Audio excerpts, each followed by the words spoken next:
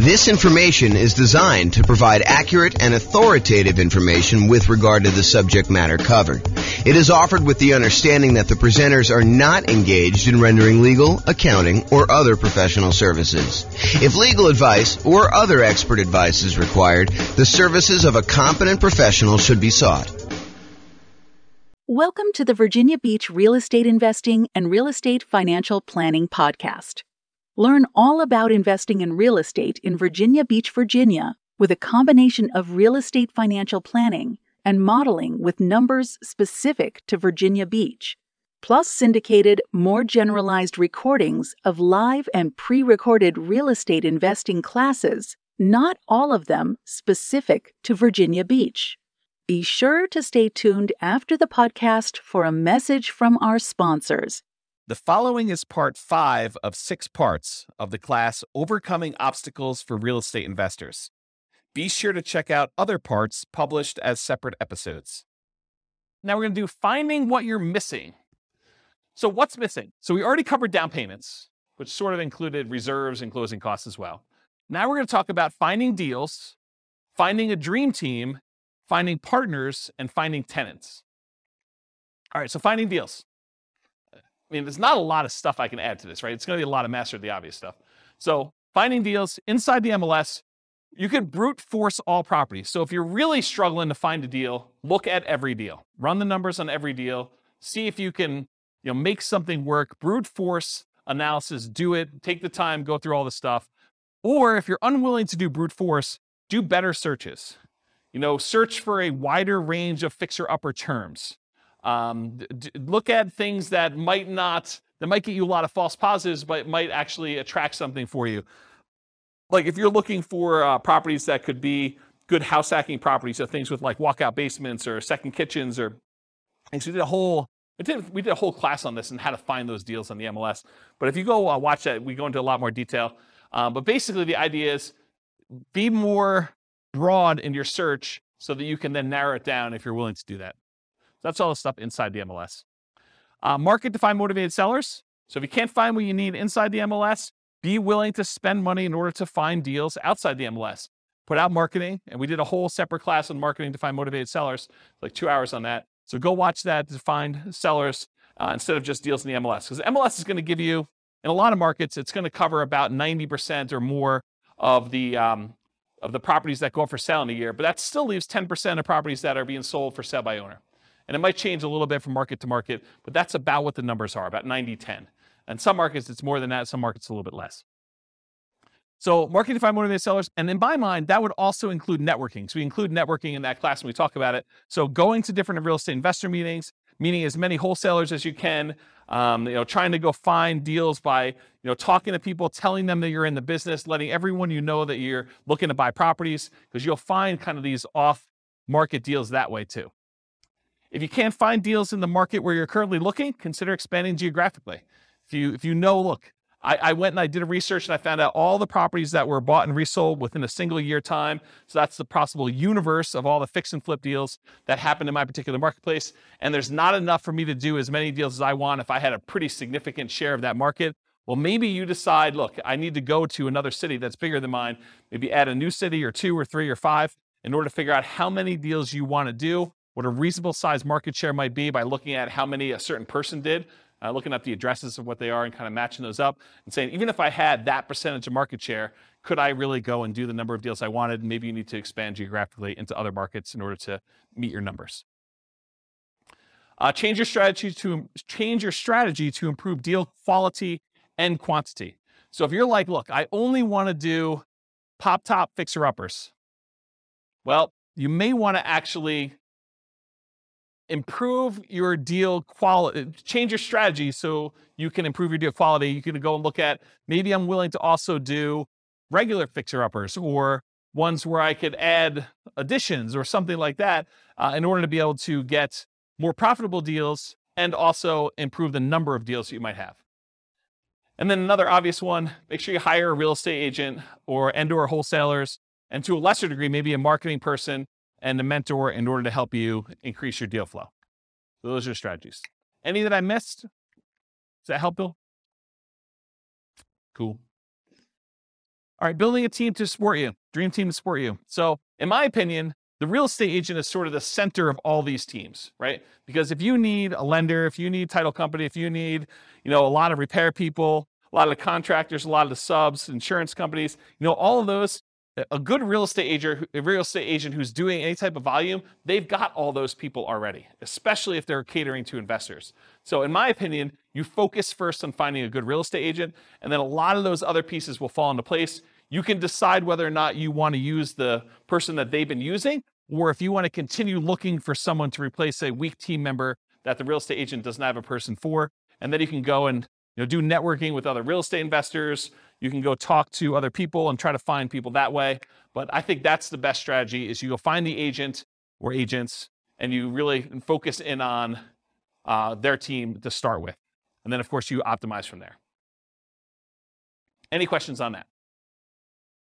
Is that helpful? Cool. Finding partners. So talk about your investments and listen for curiosity.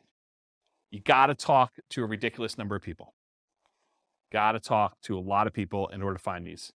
And then you can network with others, virtually and in person. And there's two schools of thought on this. I'm going to ask you guys a question. We're going to poll you. Do you think it's better to go to real estate investor club type meetings to look for real estate partners? Or do you think it's better to go to non-real estate investor club meetings in order to look for possible real estate investor partners?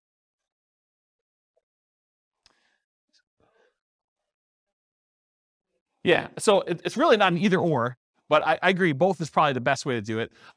The real question is, what I was trying to get at is, do you think it's better to go to an investor meeting where there's a lot of competition, there's probably a lot of people looking for partners in that room, and they're probably pretty knowledgeable about what's involved, and maybe they're thinking, I'll just do some of this myself, and so maybe they have limited capacity to do other partnership deals because they're able to do some deals themselves? Or do you want to go tap a completely unmarketed to set of people that they're not really, they're interested in real estate, but they're not showing up for meetings. They haven't expressed an interest to learn how to do it. They're really sort of like, yeah, I'd be interested in partnering. I don't know what I'm doing, but I got money and I got loans. I don't know. In some ways, I think I'd rather have the second list. Right. Well, but it's, so Rachel says, if you could find the second list. And honestly, it's like everyone else, right? It's church. It's, business. It's like your work. It's like all the people you're doing. You just tell them about, my husband and I just went and we flipped this property. We did really great on it. And they're like, that sounds awesome. I wish I could do that. Well, you can, right? I mean, that's how you do it. You say, well, you can, come on over for dinner. We'll talk to you about doing this and maybe you can get involved in our next deal. Okay. But that's the idea. It reminds me, it's probably not exactly the same, but this reminds me of the story of the two shoe salesmen that go to the jungle, right? And they go to the jungle and one of them phones back to the shoe company, yo, send me home, no one has shoes, there's no opportunity here. And then the other guy calls back and says, this is amazing, no one has shoes yet, right? So I don't know, it's sort of like, which way do you want to do it?